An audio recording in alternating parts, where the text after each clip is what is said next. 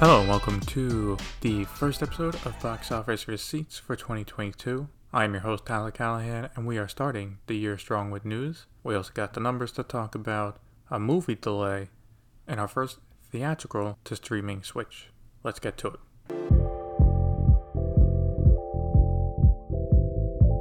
Staying in first place was Spider-Man No Way Home with $52.7 million for a total of $610 million.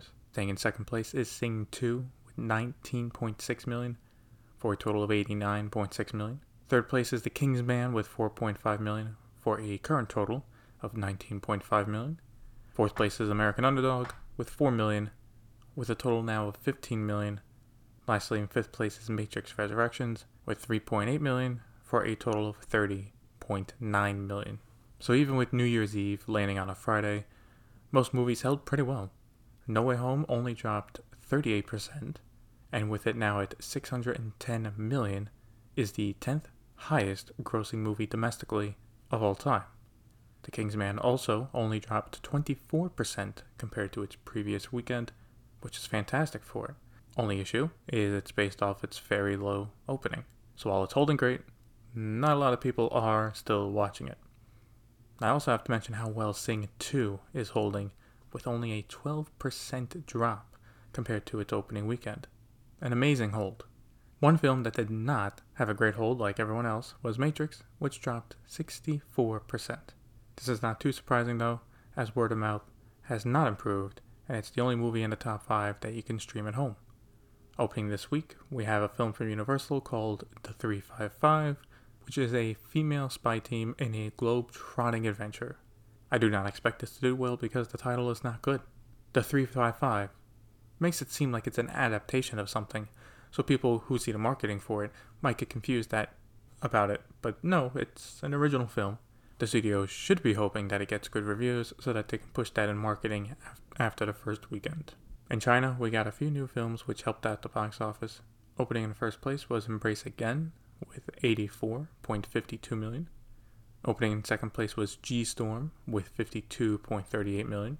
The final film in a series about ICAC investigations in Hong Kong. Third place was Another Me with $28.17 million. Fourth place was Lost and Found with $19.5 million. Though it looks like it might be dropping fast, I noticed for the dailies are dropping like a rock. It made $12 million on the opening Friday to just over $2 million on Sunday. I'm going to take that as really poor word of mouth for that film. Finally, in fifth place was Fireflies in the Sun with $12.78 million for a total of $141.56 million. For worldwide numbers, No Way Home continues to dominate, with it making $78.3 million internationally for a worldwide total of $1.37 billion. Sing 2 made another $17.2 million for a worldwide total of $144.6 million. The Matrix Resurrections got some small good news over the weekend, making $13.6 million internationally and passing the $100 million mark with $106 million worldwide. This is being carried by international markets heavily right now. The Kingsman made $14.1 million for a worldwide total of $47.8 million. Then Encanto is at $205.7 million worldwide, ahead of its release in China, and West Side Story is at $47.2 million worldwide. Before we go into other news, I did want to make a quick mention about the UAE market. I saw this from Deadline, but apparently UAE has created a new 21 plus rating for films released there, and West Side Story got approved for release with that rating. There is still no release date, but it being approved without any cuts shows that the country is willing to allow films they normally wouldn't, but just, approve them for an older audience, which for now is a good middle ground. And we have our first delay in 2022, and it's Morbius. Yes, set to be released just 3 weeks from now. Sony has instead decided to delay the film to April 1st. They did not say why. However, Deadline is saying that it's hearing it is due to No Way Home doing so well, with the film doing better than expected. It looks like Sony wants to ride that out and not cut it short by releasing another Marvel film so soon. That does make sense, but if I was to put my conspiracy hat on for a minute, maybe the positive audience reaction to certain characters, Sony might try to film and throw in a quick reshoot or two adding them into Morbius to build up the universe a bit more. I could be completely wrong about that, but I'm also trying to think why April 1st and not, say, sometime in March. Now, it'll have to go up against Sonic 2 and Secrets of Dumbledore instead. Not an easy schedule. Well, we are back with VOD Premium thanks to actually getting some big news this week. First, let's go to Apple, as they have been pretty busy. For their film Kitbag, directed by Ridley Scott and starring Joaquin Phoenix as Napoleon, Jodie Comer has dropped out of the film. She was set to play Empress Josephine. As for why she dropped out, it was due to scheduling conflicts. In her place, Deadline is exclusively reporting that Vanessa Kirby will be playing the role. As of now, production is still set to start sometime this spring. I don't have much to say here other than Kirby is a good actress, and I'm still looking forward to watching it in general, so let's see how it goes. Another Deadline exclusive and another Apple TV Plus story, and this is about a new film that they are trying to buy.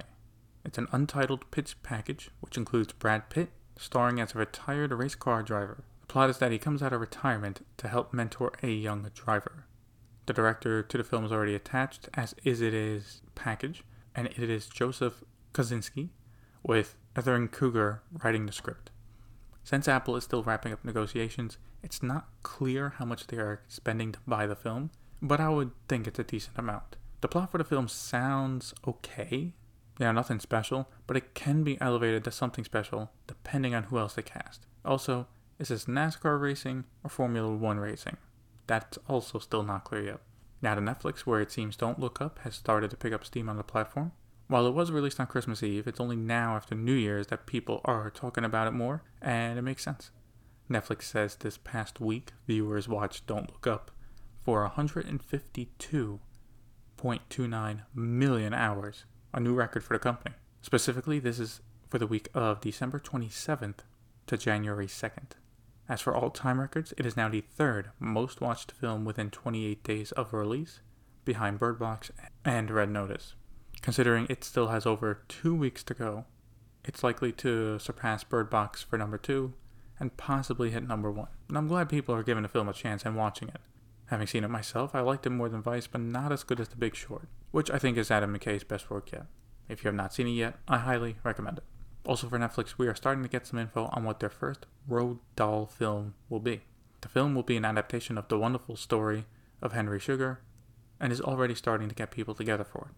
Right now, Wes Anderson is signed on to direct the film with the cast including Benedict Cumberbatch, Dave Patel, Ralph Fiennes, and Ben Kingsley, with filming actually set to begin in the next few weeks. I have not read any of Roald Dahl's books, so I won't offer any thoughts about where the film could go in its adaptation, but I will say the cast lineup so far is looking great. Finally, we go to Disney for what is the biggest news of the week, and that is Pixar's upcoming film Turning Red will be pulled from its theatrical release and instead go to Disney+. Now this is for countries that have the service. Countries where it is not available, like China, it will still get a theatrical release at a later date. As for the Disney Plus move, it will still keep its original date of March 11th, so 2 months from now. This makes it the third Pixar film in a row to go straight to Disney Plus, following in the footsteps of Soul and Luca. Now with this announcement, Disney did not say why they made the sudden change, or why it would not even be a hybrid release with Premier Access, so we can only speculate. I'm thinking it's for 3 reasons. The first is the Encanto numbers, once it was added to the service on Christmas, must be going crazy. Even what I've noticed over the past few weeks is more people are talking about the film now on social media than when it actually came out in theaters around Thanksgiving the month prior. So for Disney, that shows by releasing on Disney Plus, they are reaching a wider audience, and they need people to watch it and hopefully enjoy it so they can buy merchandise for it. Shirts, toys, go to the parks, buy exclusive pins, any other merchandise. The second reason is Omicron, and right now they are seeing tons of kids getting sick with the virus. You can see articles reporting on more and more needing to go to pediatric hospitals, more than normal. So while hopefully this spike will be gone by March, it would not look good from a PR angle that families are dealing with their kids being sick. The mess is, causing issues with schools, and then Disney shows up like, hey, I know school's a mess right now. I know your kids are sick with corona. How about you go watch the new Pixar film in theaters, huh? Yeah, not the best PR. The third part of this is the Pixar brand. When people think Pixar, they think quality, and Disney knows this. So, by adding a new Pixar film at no extra charge, it helps get people to sign up or keep their current subscription. I would also hope Disney knows that if they keep doing this, they run the risk of diluting Pixar's brand reputation. Overall, it looks like Disney did not want to delay the film, and instead chose the safest option, PR-wise, and will also use this to help keep Disney Plus subs. I do feel bad for everyone at Pixar, though, because they work on these films expecting a theatrical release, and for the third straight time, they do not get it. I also do think if Omicron was not an issue, it would stay theatrical.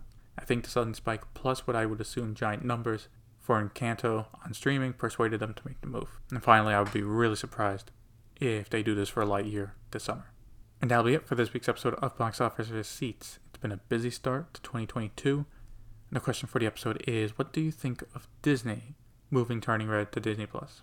Do you like or hate the move? Let me know on Facebook. Link to the pages in the show notes. See you next time.